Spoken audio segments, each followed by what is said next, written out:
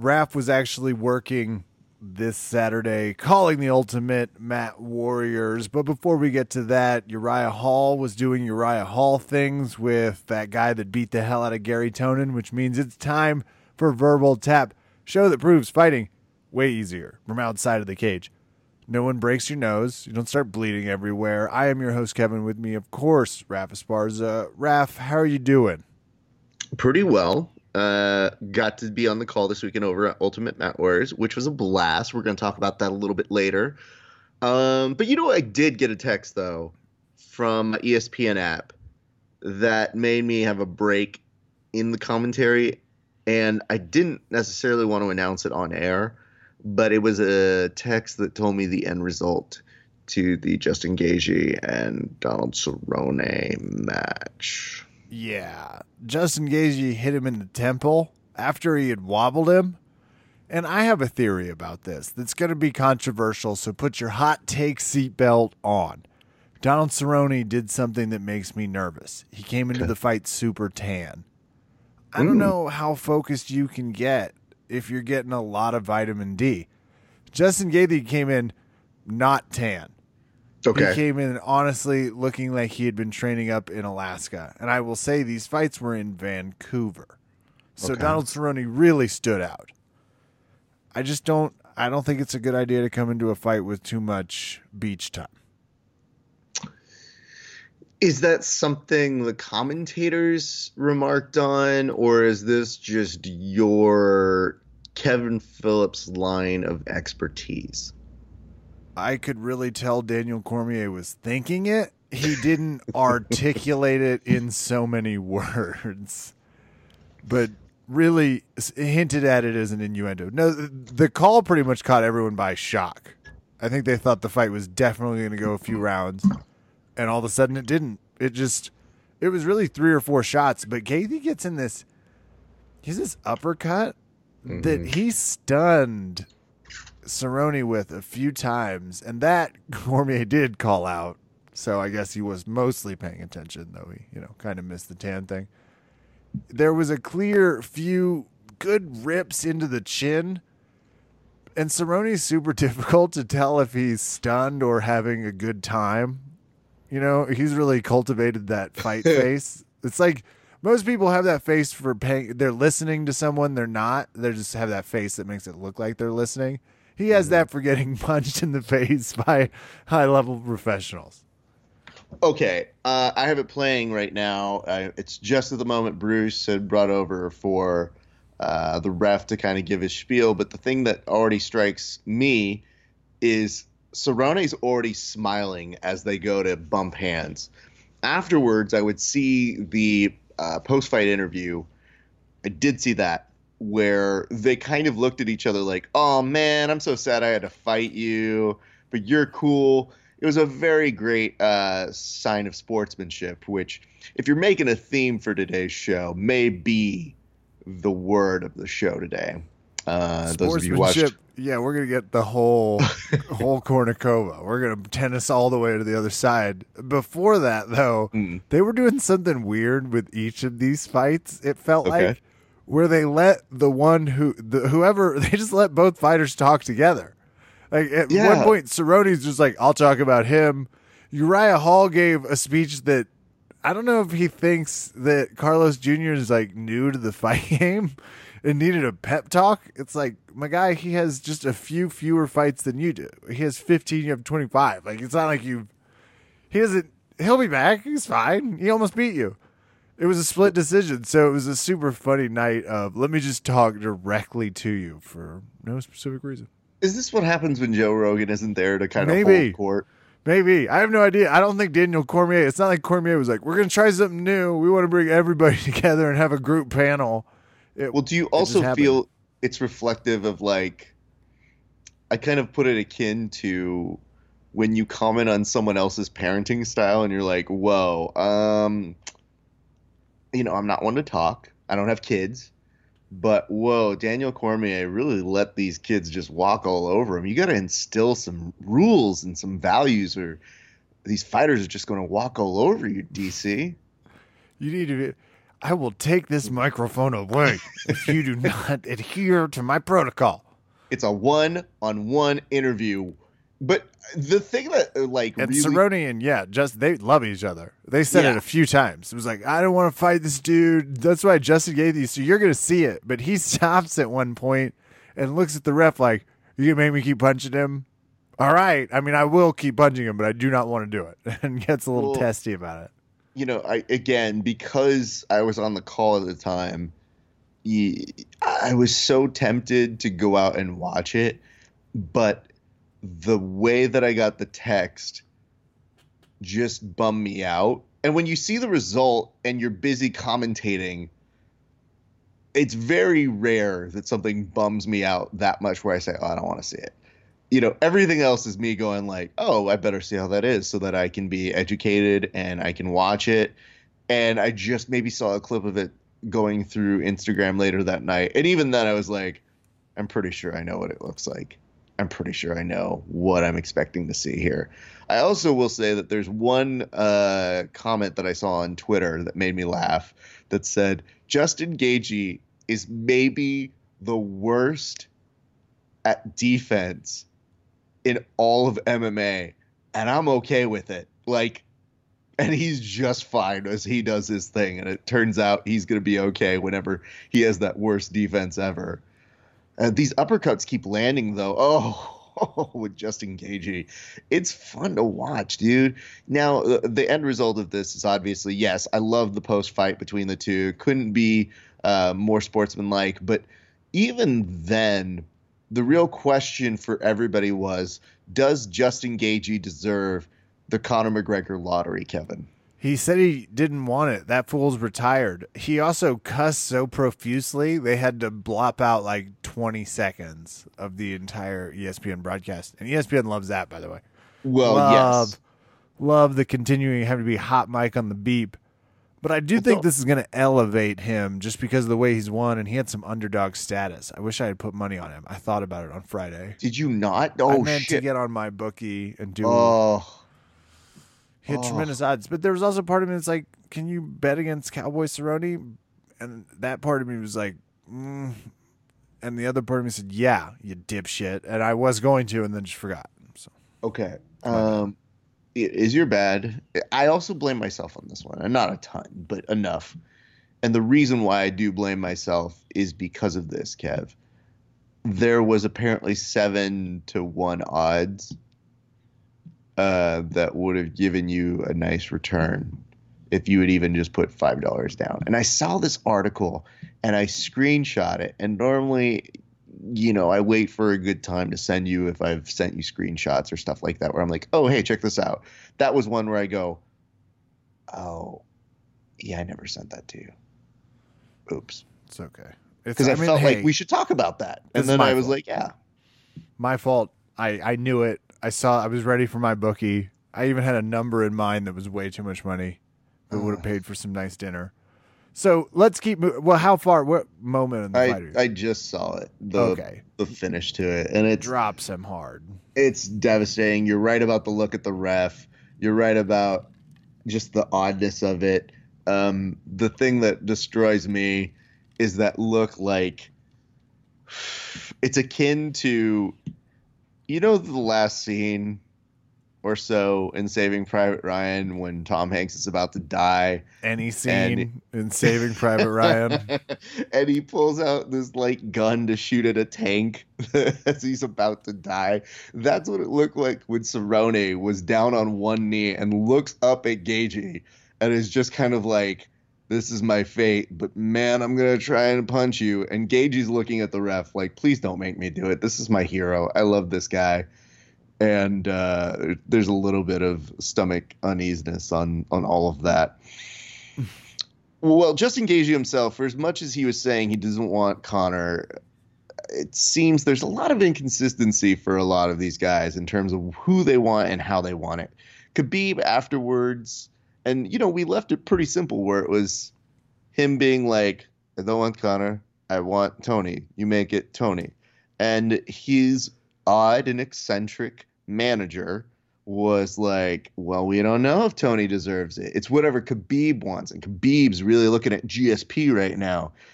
And GSP had just got done saying, like, I mean, would have been nice, but, you know, it's just not going to happen. The UFC wants to protect him. And meanwhile, we have people online who on our sites are like, I want to see that fight. And I'm like, I got to tell you guys, as much as it sounds like a fun exhibition and a fun exploration for us to see, GSP is so past doing this. And granted, he's a freak athlete and he could. I just don't feel like we're seeing peak GSP versus peak Khabib. We're seeing, I'm kind of into it, GSP, and it'd be fun.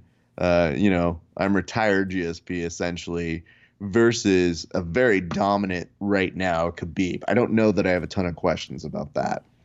But Ali was saying in interviews, he was like, well, we'll have to see. Khabib, it's whatever Khabib wants. And I was like, your client literally just said, give me Tony Ferguson. There should be no more questions about this. This is being used as a rectify the record, come in and tell you, yeah, no. What he really wants is, and it's like, oh, he already told us what he really wants. He literally Spice Girled us and told us what he really, really wants. And yet you're trying to bamboozle us so that you can maybe have some more negotiating chips at the table. With this one, indeed, with Gaethje saying like, I don't know, man, Conor's retired. And then going the other way and saying like, I mean, I'd beat the shit out of him if you put him in front of me. And yeah, he wants to fight a current fighter, but that would be a money fight. And I have to say, in the same vein of we don't know where GSP is, I mean, what's Conor look like right now?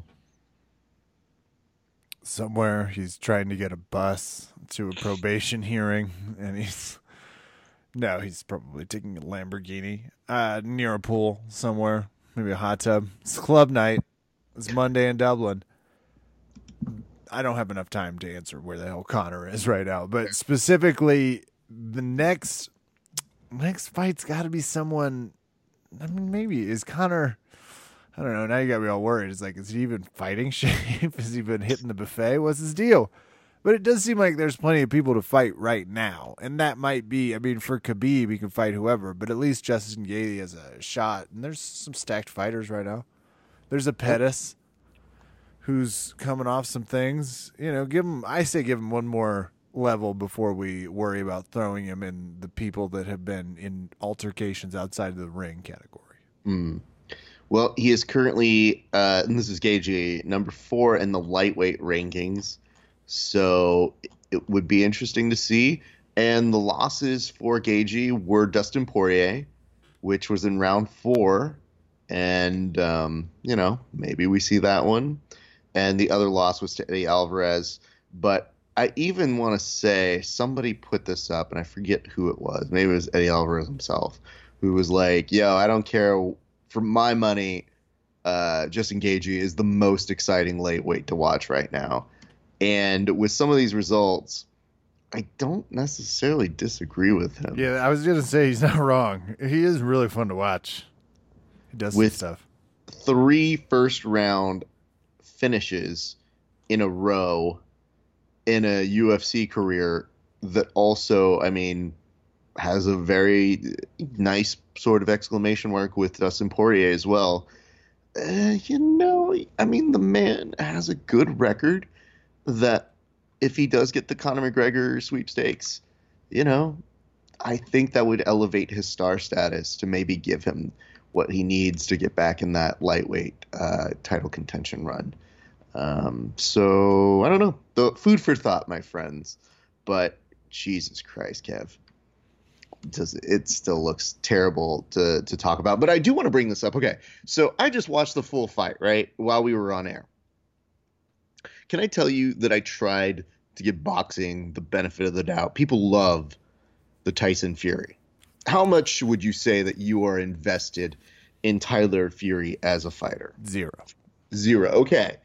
Well, he's got some heat right now. I think people enjoy watching him fight. He's a bit of a character. And I was doing some dishes, and the next day when I was catching up on all my homework, Kev, I looked at my ESPN app, and it said, Hey, Raph, would you like to see Tyson Fury versus Otto Whalen? Which I was like, Otto Whalen is a stupid name, but tell me more, ESPN Plus. And so he goes, don't worry, we'll show you just the main event. And I was like, whoa, dope. Thank you, ESPN Plus. Just like how I just watched Cowboy versus Gagey on it. It's supposed to cut all the fat and get you straight there. This broadcast, Kev, and it was just the main event for their boxing fight. The main event of a boxing fight. When I looked at how long the telecast is, Justin Gaethje's main event was 13 minutes. And I go, oh, cool. I know it's a quick fight, but that's with introductions. And they're already in the cage. Brilliant. The Tyson Fury Otto Whalen, and I'm going to be very honest, and I'm going to look it up right now just to make sure I'm not going crazy. But it was like an hour 43 minutes on the clock. And I go, what? Why? Kev, the fight on the hour. Yeah, no, I'm sorry. Hour 49 is what the clock reads on here. The fight does not even start on this thing until, I want to say, at least the 35-minute mark. Jesus, what is boxing? They just have so much stuff to announce. Well, what they do, and I love the build of the characters. I understand the element of taking your time, and especially with somebody with this big of a personality. Tyson Fury, for those wondering, is somebody who shows up to the weigh-ins with a luchador mask, and he walks out, and there's an elaborate ode to Mexico where they've got a very nice woman singing a love ballad, and he's being escorted and carried on out. Like, totally get the showmanship of it.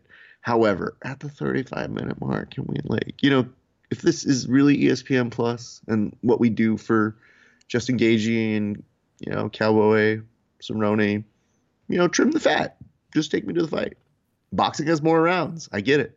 But instead, for those 35 minutes, Kev, it's all about, well, you know, guys, here's the panel at the desk, and we're going to spend 10 minutes talking about him and his narrative. Let's cut to some pre-roll. Let's cut to another pre-roll of the pre-roll. Let's now talk a little bit of strategy. What do you think about his left hook? I think his left hook is good. Let's talk about his right hook. His right hook's okay. It's not as good as his left hook. Okay. What do you think about his ability to take shots? And I'm like, okay, no, I get it, guys. I'll just watch the fight.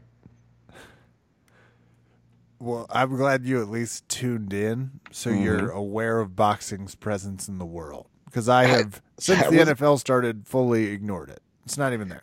Not gonna lie, Kev, I literally did it because I said, it's interesting. It wasn't. I mean, it's fun, and it's the fun kind of fight that you can watch while you're cleaning the house. Here's the reason why. You hit it right on the head, which was I just said, yeah, I haven't seen what's up with you guys. Let's see what's going on. It was me going, hey, boxing, what you up to? You went to visit your high school friends. You just went to have a good, just check in and see what's going on. And then, as I'm watching it, I'm getting progressively angry. And because I've pot committed to cleaning up and doing chores around the house, I just can't press the buttons as frequently to forward as I'm washing dishes. And I go, I'm pot committed. No. Start, please start. And then once it started, you know, Tyson Fury endured a lot, and it's always interesting to see how people can come back from that. But he did come back for a victory, long match, but damn, dude, I mean, impressive for him. And afterwards, engaging personality. And then I just couldn't help but think, like, I mean, we got it kind of nice in UFC. It's kind of 5-minute rounds. We're good. And even fewer, because I want to talk about a few additional fights from this. Well, we can. I just want to bring up one thing. It's another reason why I wanted to actually bring it up on the show, because we always have a certain kind of insight into the production value on this show that maybe other shows don't really do. But you know what was interesting about watching this boxing match that made me laugh my ass off midway through is that they have a team of reporters that, you know, you've got your main commentary guys on the mic for the fight, but then they have reporters that they go, hey, what did you find out about this? And they're like, man, I'm trying really hard to get more information. And they give assignments on there. They're like, why don't you go over there and get me that information and come back on the broadcast? And they're like, okay, boss, I'll go do it. So when they said that, they sent one of their guys to go over to talk to Tyson Fury's coach. Now, this isn't in between rounds. This is while the fight's still going. And they put a live camera of the analyst going over to interview Fury's coach. And as the fight's going, goes, what can you tell me about what you guys just said 2 seconds ago? And he's like, I said, don't do this, do this. And he's like, yeah, but what do you think about what's going on in the fight right now? And Tyson Fury's coach is looking at this reporter like, dude, any other time you want to chat?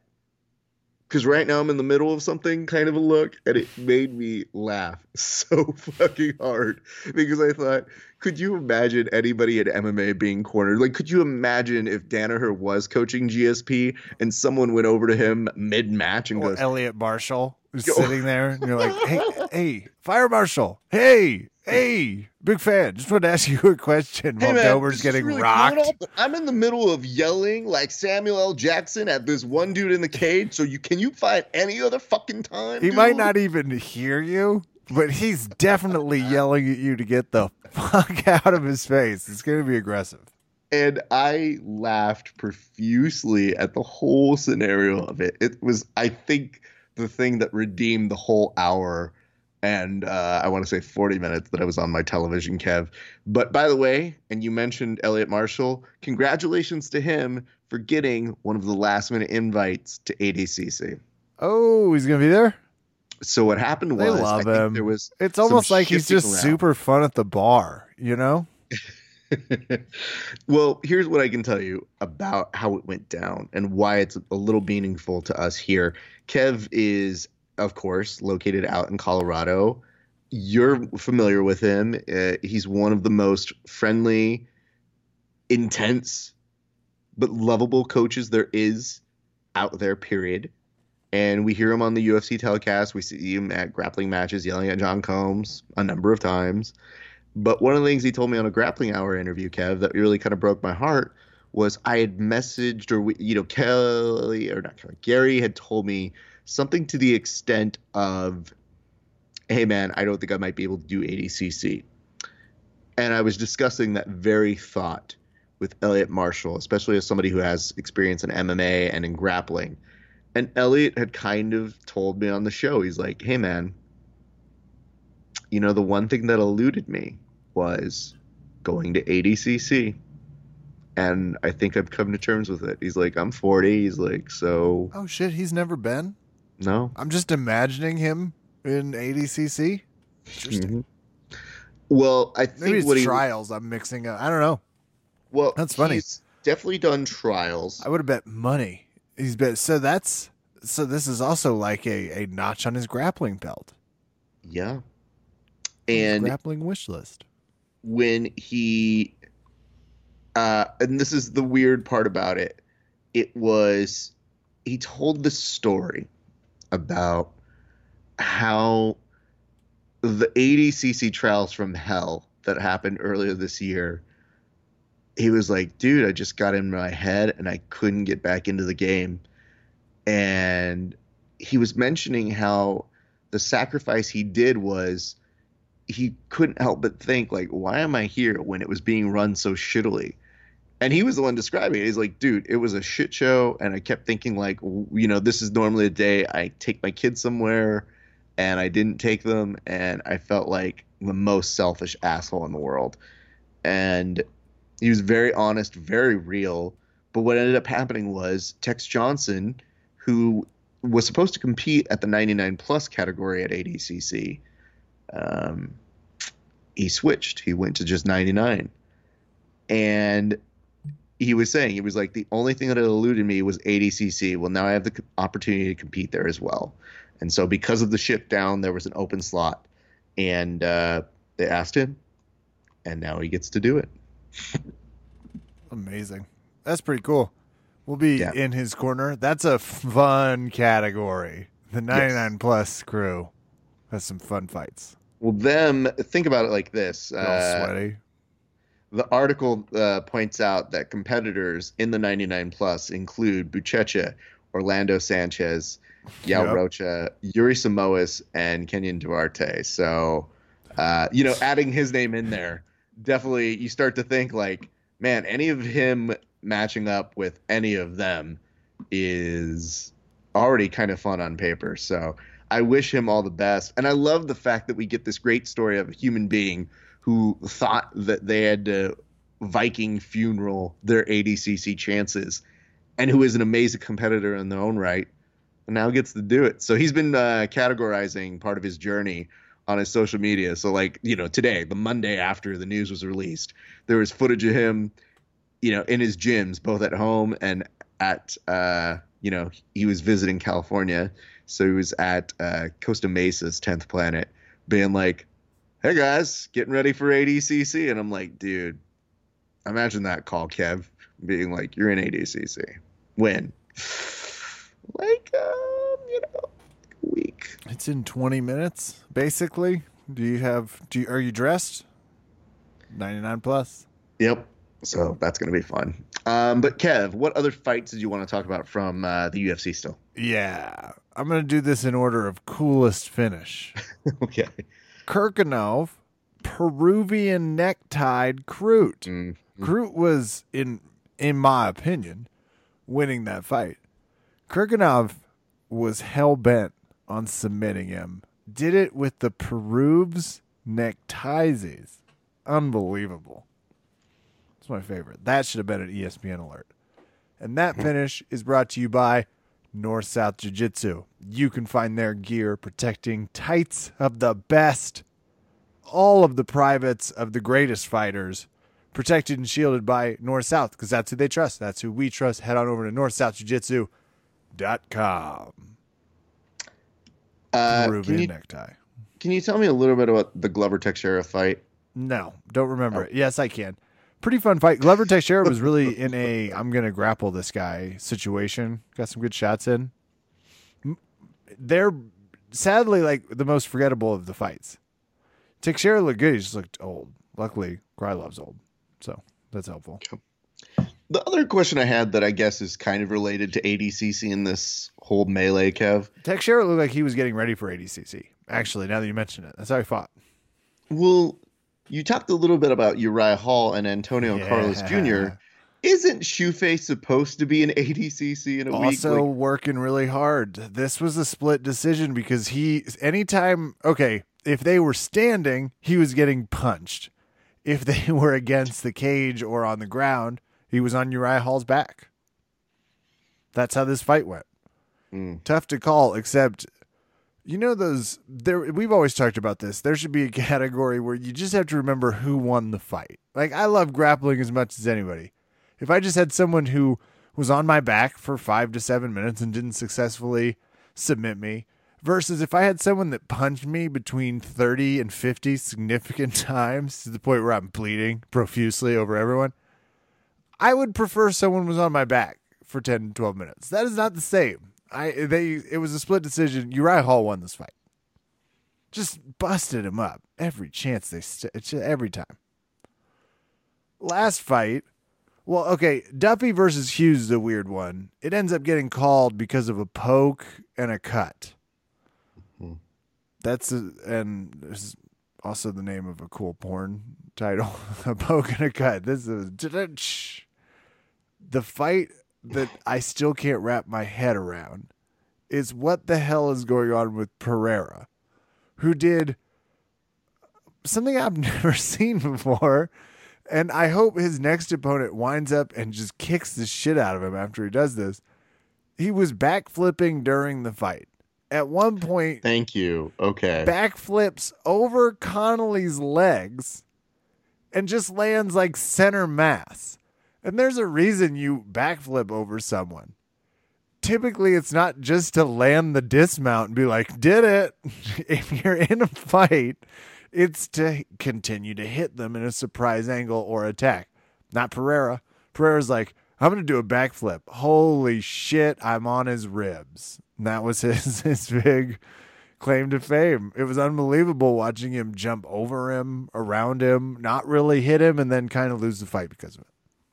There was a great meme that we saw from, I want to say, I want to make sure I get this right because I don't want to say we started it, but we definitely put them up when they had like 7,000 views. And the thing that made me laugh was the timing couldn't be any better. But this is from Fightbook MMA. And it said, when you don't know the control, so you start pressing all the buttons, a.k.a. in a video game. I saw that. It's genius. It looks exactly like that. When you start fighting in Mortal Kombat, it's like, why am I flipping? Why am I flipping? Hit. The reason why it's beautifully timed on our end is for Grappling Hour, we are debuting a new segment that we're very excited to talk about. But I got this old school video game console, and it's like a tabletop that has 2 arcade joysticks and buttons, just like you would when you used to go to play Street Fighter or any of the major fighting games. It comes preloaded with 1,500 games.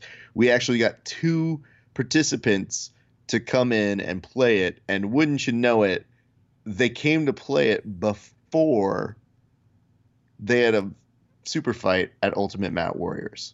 So these guys couldn't have been more amazing about it. There was a true element of sportsmanship before and after their match.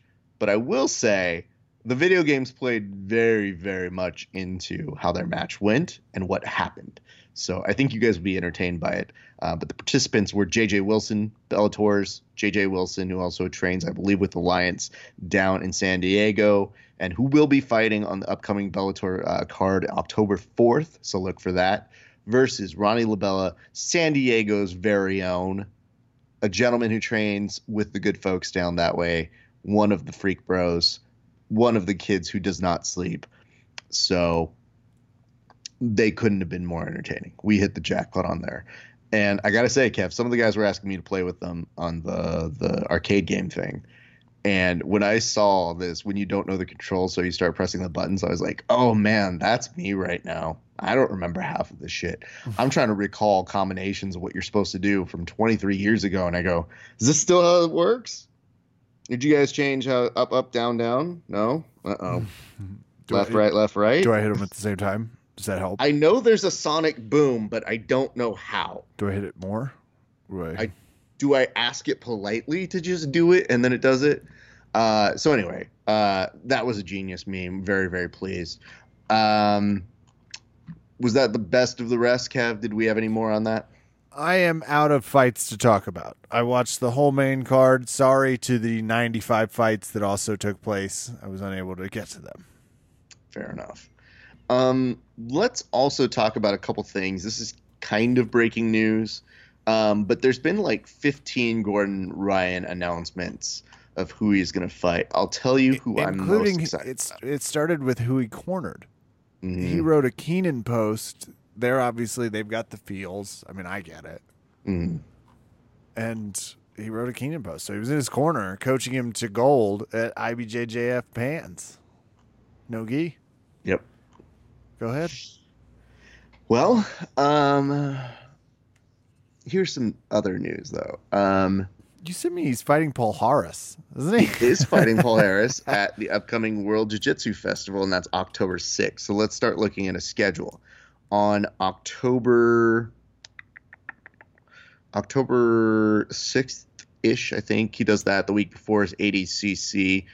Later that month, I believe he's at King of the Mats or one of those promotions. Or is it Ohio one? I don't really know. Then I think we go into at some point, and I don't know the timeline here. You guys can correct me later. But today it was announced that he's got Hidalgo next on the list at Third Coast Grappling, which I believe is happening late October. MMA star Hidalgo Vieira.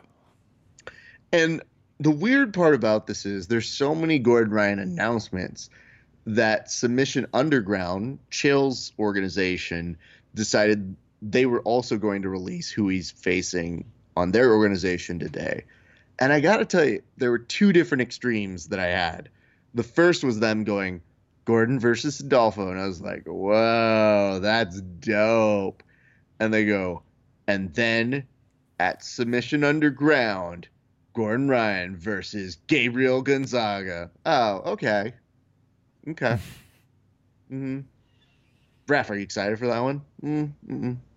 The Adolfo thing really did it for me. I'll tell you that.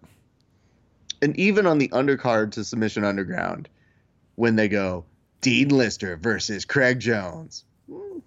Okay. Okay. Yeah. It's a weird element of, I haven't seen Dean compete all that much. And yeah, sure, I wonder who is better at leg locking. But like, wouldn't you just say at the time, just because of how much he has been competing right now, that Craig Jones might be the guy? And yet maybe the size disparity might be a problem. And yeah, Dean's an OG. So yeah, all of those things and more. But I would have liked to see that match even a year and a half earlier would have been cool. Watching it now is like, I don't know what that's going to look like, but all right. I at least am more favorable to that than being like, what can you tell me about Gabriel Gonzaga's grappling, Kevin? Not a ton. Yeah, okay. And we're just going to expect that guy is going to put up a fight to Gordon Ryan's grappling. So for your main event, having a little bit of uncertainty of going, I mean, I guess. Okay. I guess we'll see it if it's around. So cool. So yeah, those are the Gordon Ryan things. There's also something that I think is very interesting to announce, Kev. It was announced because we did talk about why Khabib was paid $6 million. I don't know that we talked about this last week, but it was announced that Khabib's UFC 242 title win pulled in roughly 26 million views in Russia. Damn. That's a lot of views. Begs the question, though, were they allowed to watch anything else? No, absolutely not. It was playing on all of the channels. The state purchased it for them. Because here we have something that's called a share, which means out of all the available TVs, they give you a percentage of how many people tune in. I think in Russia they said it was something equivalent to like 1 in 4 TVs was watching that. And it begged the question, were the other 4 not told they were going to be killed if they didn't watch that match? But it does make that $6 million figure a little bit easier to understand. And they're projecting high on the pay-per-views. I still want to see that, but that 20 million or that 20 million plus definitely does make the argument that yes, Khabib probably can be justified as a global superstar based off of that region. But before, I remember just being like, 6 mil, what kind of Saudi money is paying for that? And we found out. So there was that information. And I think the other one that I wanted to talk about before we transition to Ultimate Mat Warriors is the breaking news here is the UFC is attempting to trademark terms bad or BMF and baddest motherfucker, Kev. It's a bullshit thing to do. This is LeBron James tries to patent Taco Tuesday. Just because you have the lawyer doesn't mean you should be able to do it. Just for the same amount of bullshit. Okay, UFC. How do I have to be the person that brings this up? Maybe just... Okay, at the PR table, what's more important? Trademarking bad motherfucker, which how does Quentin Tarantino not get a piece of that? There's just so many different... Maybe set up a legal defense fund for people who have either been subject to your fighter's victimology, a.k.a. John Jones, whatever that is, maybe reaching out for people like, hey, what a time to help someone who's going through weird housing eviction. Anything other than wasting money trying to patent bullshit. Taco Tuesday, LeBron, damn it. Like, do the people not get anything? Like, they're just going to take words next. It's like, we've trademarked podcast. That belongs to Malcolm Gladwell now. The rest of you will have to use something else. Gotta tell you, though, large grin on my face when they slammed down Taco Tuesday. Well, that one too, but the and the Ohio State that was trying to be trademarked. Good. Yeah. I could not have had a bigger smile on my face, because part of me goes, oh yeah, I remembered reading that, and I didn't look it up any further. So it wasn't like I was waiting with bated breath. I just said, yeah, let's just wait for them to strike that down. But the amount of glee it must encourage for people to go, you didn't give us the? How are we supposed to be a douchebag school without the Ohio State? It's like we're just a Ohio State. Ugh. I guess we'll have to keep faking it. That'll be fine. So I laughed pretty hard. However, close second, though, was LeBron going, hey, guys, this Taco Tuesday thing, that's a thing. Taco Tuesday. And I'm even thinking to myself, like, crushes it. Bro. I mean, I love the videos. I'm in. And his tacos look amazing. Yeah, I don't have any issue with him wanting to celebrate it. In fact, when I would see him put it together and, get out there and say, like, hey, guys, we're celebrating Taco Tuesday, I was like, dude, I don't always like you, but good for you, man. Go enjoy yourself. And then it goes, LeBron wants to trademark Taco Tuesday. You sit the fuck down, LeBron. It's like, what? Can we not just, Kev? I thought we just were having a moment. Were we not just having a fun, you love tacos, I love tacos, we're all normal thing? I guess not. But you know what it really comes down to for me, and I think you alluded to this, which is at a certain point, don't we just give you too much money? Like, isn't that the clearest indication? Like, yeah, you've got way too much money that you can just burn some to just, for shits and giggles, see if you can go ahead and coin Taco Tuesday. That's too much.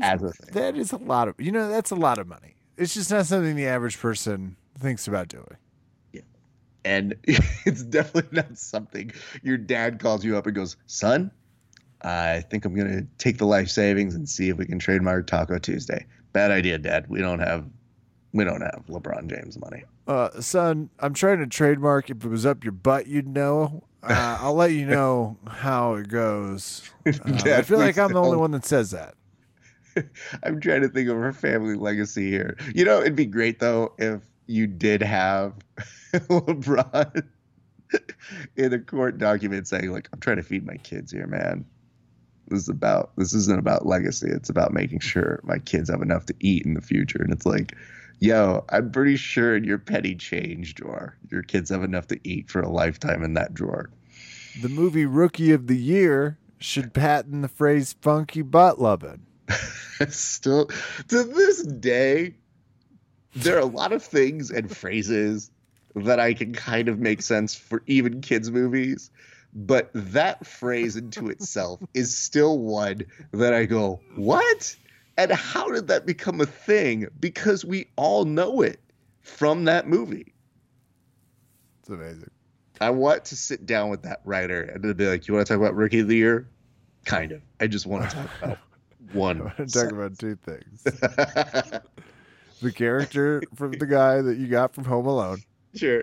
And this one genius moment in comedy.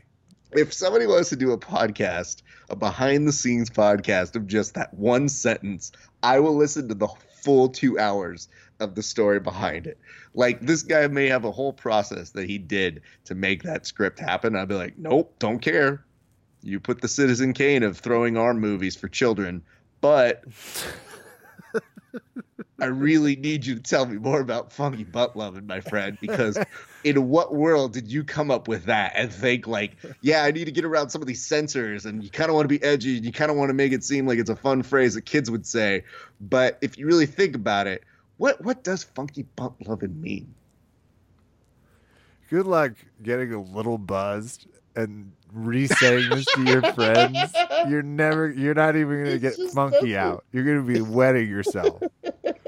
And if you're young and don't know what we're talking about, Rookie of the Year, it happens pretty soon in the whole thing. You come for the great script. Yeah. Stay until this moment happens. It happens pretty quick, but it's one of really the great moments in cinema.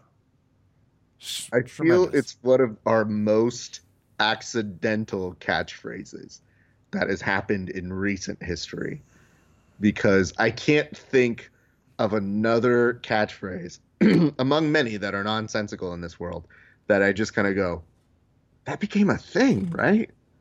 Like we all remember seeing that be something that people laughed profusely about. Well, you were doing. I mean, we'll do. Hold on for our next podcast. Yes. FBL, the story. Oh God. You were doing commentary at Ultimate Mat Warrior, where the broadcast, which is on YouTube and linked hopefully in the description of this, if I was sober enough while broadcasting. Ultimate Mat Warrior, rough 185 pounders. The place I loved the way it was set up. I dug the camera style. Seemed like the crowd was jacked. How were the events? Give us your take. Tell people the insider on, toughest. Did you have water? Did you have food? What were you doing back there for like 4 It hours? was really nice. They did have 2 waters provided for me by the time I had already made it to the desk. Ooh, pros. Was Just pretty pleased about that. professionals. It's the Absolutely. little things, and that's a little great, huge, awesome thing. Just Absolutely. I was very pleased. And the guys couldn't have been nicer. Richie Boogeyman Martinez is the gentleman who is behind it all. Like, they run such a fun event. And I'll start with the personal, which is very nice. So at ADCC 2017, I was interviewing Richie about the very first Ultimate Mat Warriors that he was putting together. And I was asking him questions about it. And there was a moment when I said, who's doing the broadcast? And I knew who was doing the broadcast. It was the ladies from the Mat Therapy podcast. And, as a joke, I said, well, who's doing the broadcast on that? Who's doing the call? And he goes, oh, it's going to be the girls from the Mat Therapy podcast. And I was like, nope. I had just given him like dap. And I was like, reverse, taking it back. And there was a joke, though, that I thought was great.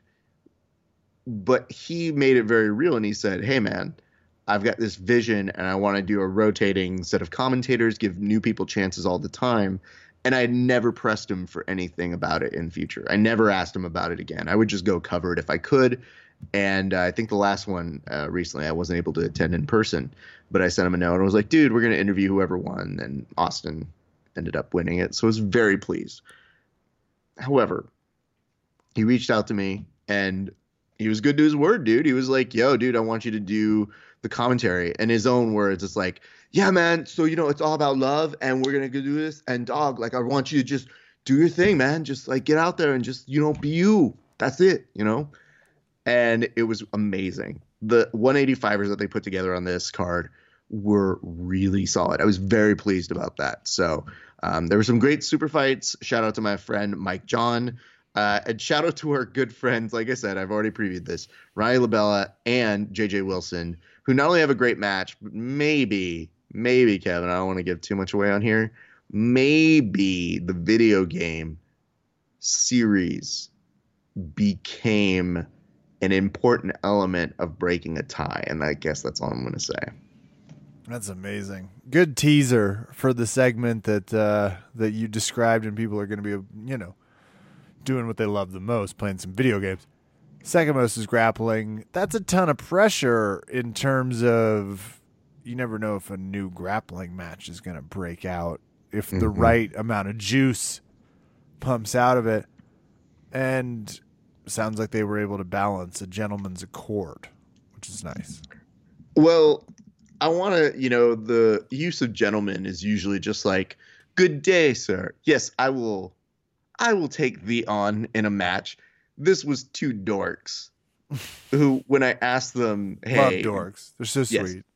But when I asked them to like Good say heel some hooks. shit against each other, it's like, hey, what do you have to say against this guy? JJ looks at him and just goes, yeah, you're going to die, dude. And he can't even keep a straight face. And they both start laughing at each other. I go, this is what I asked for. This is what happens when you let these children try to talk shit to one another.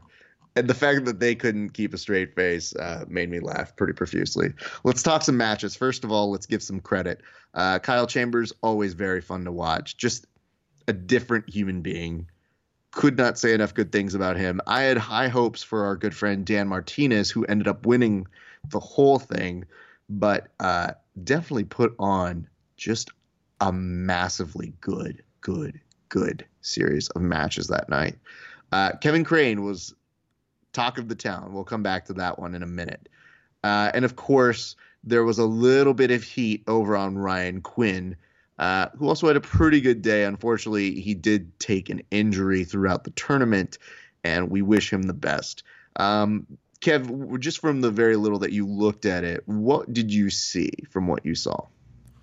Oh, I don't know fighters' names, sadly. I was scrolling through and doing some judgment on all the things, not the fights, kind of trying to get the scene and scenario. But what I saw was some good no-gi exchange and some shorts, if I could be so bold. Some of them, yeah. Saw some Kevin Crane, saw some 10th Planet, saw some people doing a lot of inverted attacks, and presumably, I'm going to guess a majority of the fights, especially in tournament mode, finished via leg attack. Yes. It's to be expected. Leg attacks are still a very, very prominent presence in a number of no-gi big tournament settings. They also can be the subject of some controversy. So let's go into it. It's just got to have Kevin Crane in it. Before does. you even controversy-wise, you could hear the train of controversy going on outside my back door. I could feel it. It's strange, dude. I know Kevin. I've interviewed him before. He's been very nice to me. And, there's some oddness that still happens. Kevin mentioned you can't mention his name without some sort of controversy. I will invite some of you who do know a little bit more about his personal life. If you'd like to go and talk about that somewhere, you're more than welcome to. I don't feel we're equipped to doing that for a number of reasons, but the main one of which is slander and libel are very interesting things, but there are things that you can read online, and I'm sure many of you feel a certain way that you want to express things. But we're going to keep it just strictly to what did transpire on the mats, because... But watch Mindhunter, the Netflix series, and then get into some of his article quotations. You'll find yourself. So I will say this. It's interesting because he's a very, very powerful human being. Just in terms of his style, he's got a really, really good pressure system that's also complemented by his ability to play like a little man's game. Like, he's very nimble, very quick at how he works. And because of that energy and that explosiveness, he can take a match from 0 to 100 very quickly. And when he was winning, there was just a moment of kind of silence each time, because he would do it in a way that I think the crowd was just nervous. Like, is the other guy okay? And the first match with Werther, who's a game competitor, and they had a fun match, he beats him. We move on to the next match. Micah Brakefield, I think, probably watched the match over with Werther Marcialis and said, okay, I got to be weary. I mean, dude's powerful, probably knows that. But, there's a thing that happens when you're in a tournament setting that you got to be more aware. You become hyper aware of it, if you would.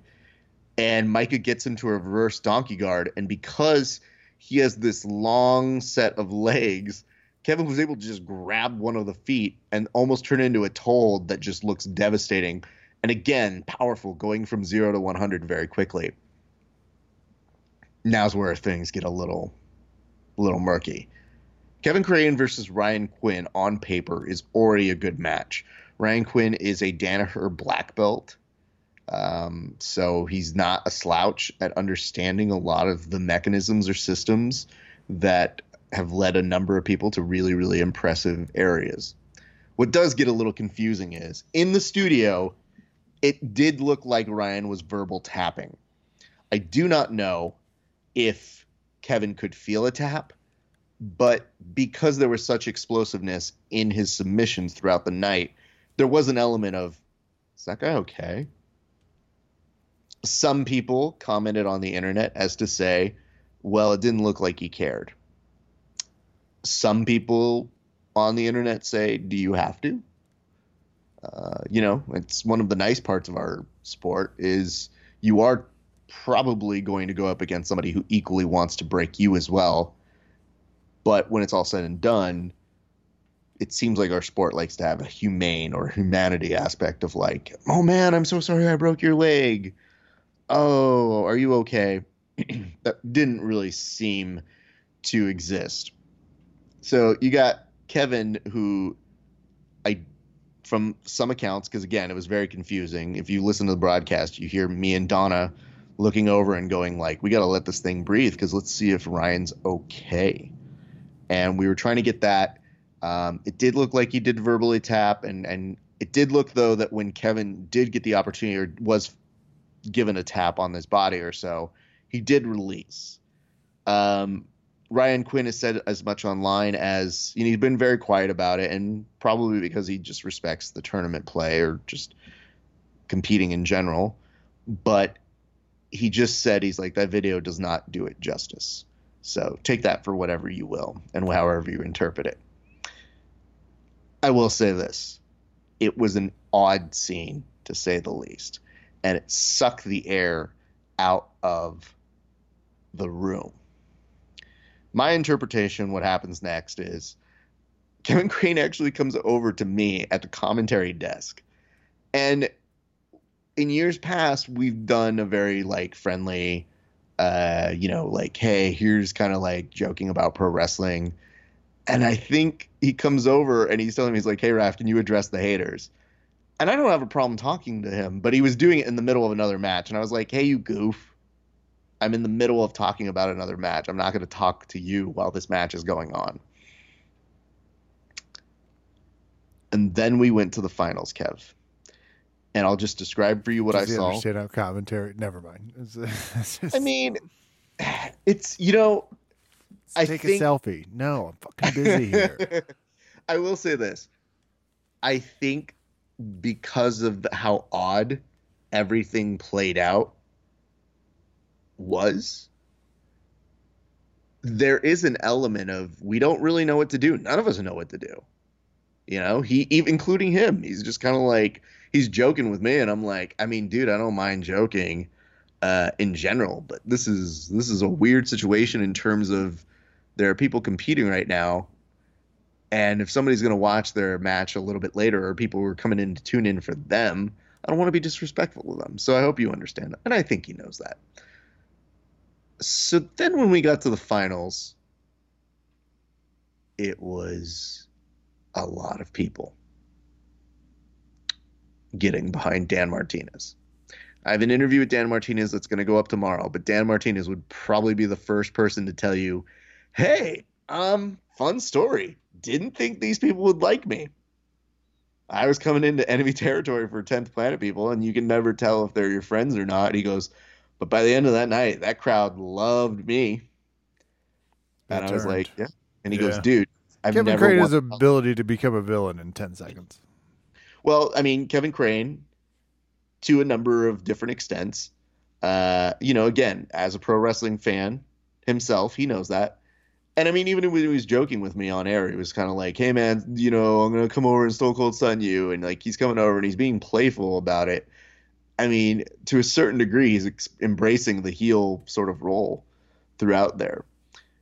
And all of a sudden, you see as the actual main event is going on, it's intense, and they get over to overtime. And when they get over to overtime, now the crowd is really, really getting into it.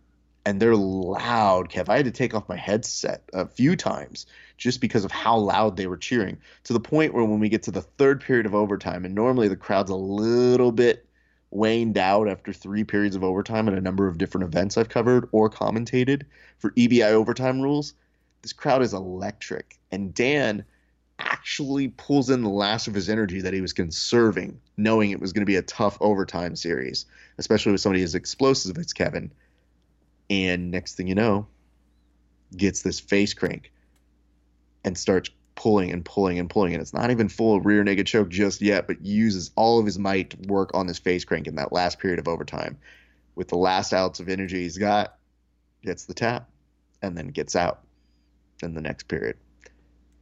All right. That crowd did. So that was what I saw, Kev. What do you have anything that you saw from your side on any of that?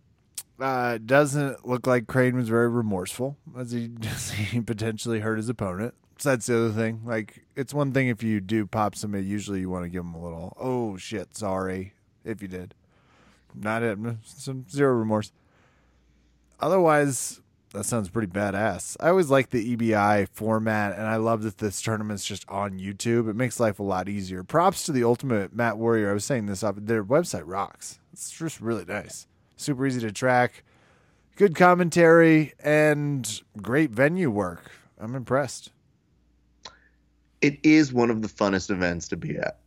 So because there's been so much heat, there's been so much talk about it, people are now carrying on those conversations. And it's interesting because sometimes I don't even know how this happens, but if you look at some of the conversations people are having about it, they're also infighting amongst themselves, and it's absurd. But I can tell you from this, which is that's not a spoken rule for athletes in terms of having an investment toward one another, but it is probably something that athletes should be more aware of. I mean, if we're looking at the teaching moment from all of this, it's definitely one that noticing that crowd turn, and I think it was one of the few times that crowd might have gotten to the fighter. I don't know personally if Kevin even was fazed by it, but it was definitely one where when it did happen, he did have an element of surprise.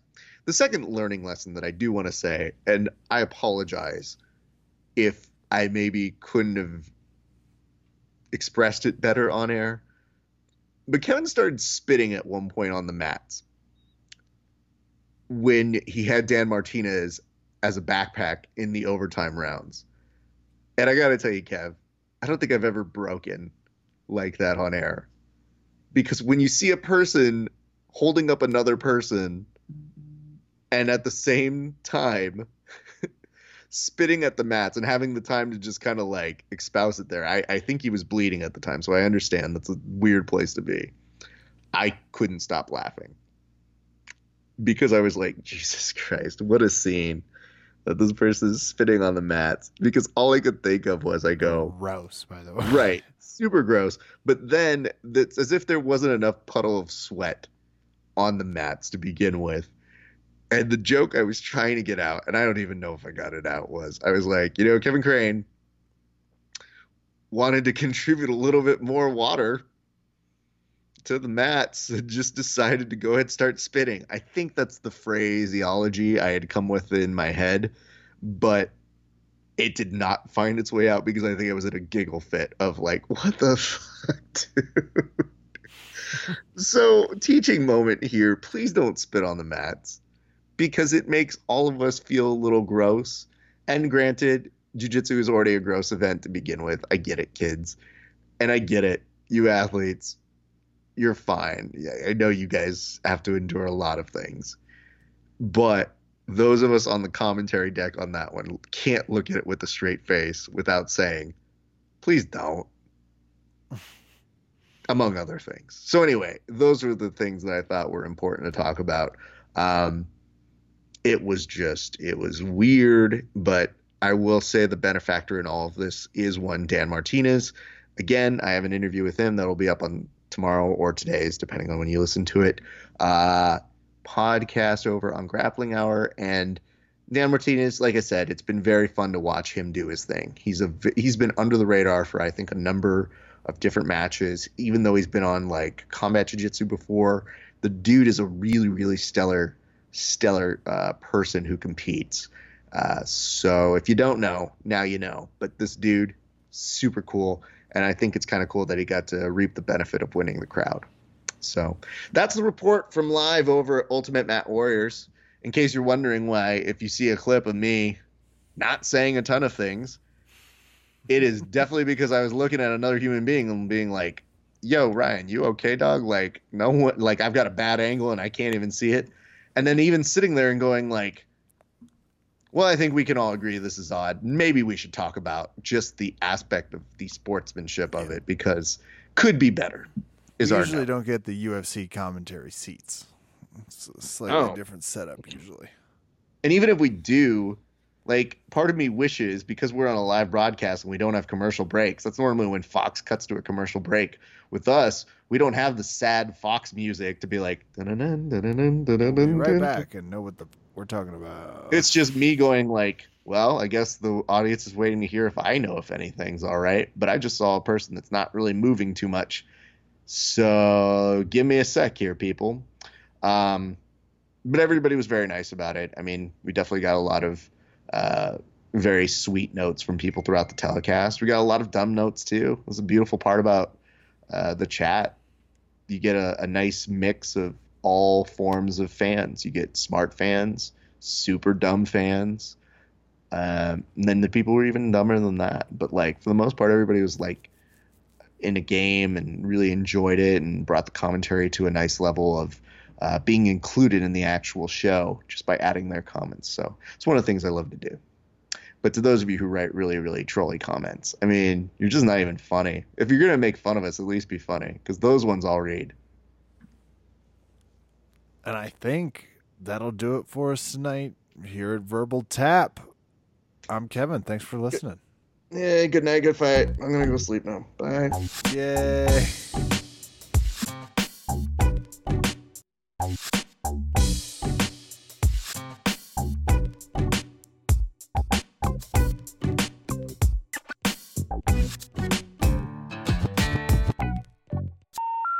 The number you have dialed has been changed. The new number is... Please note, the new number is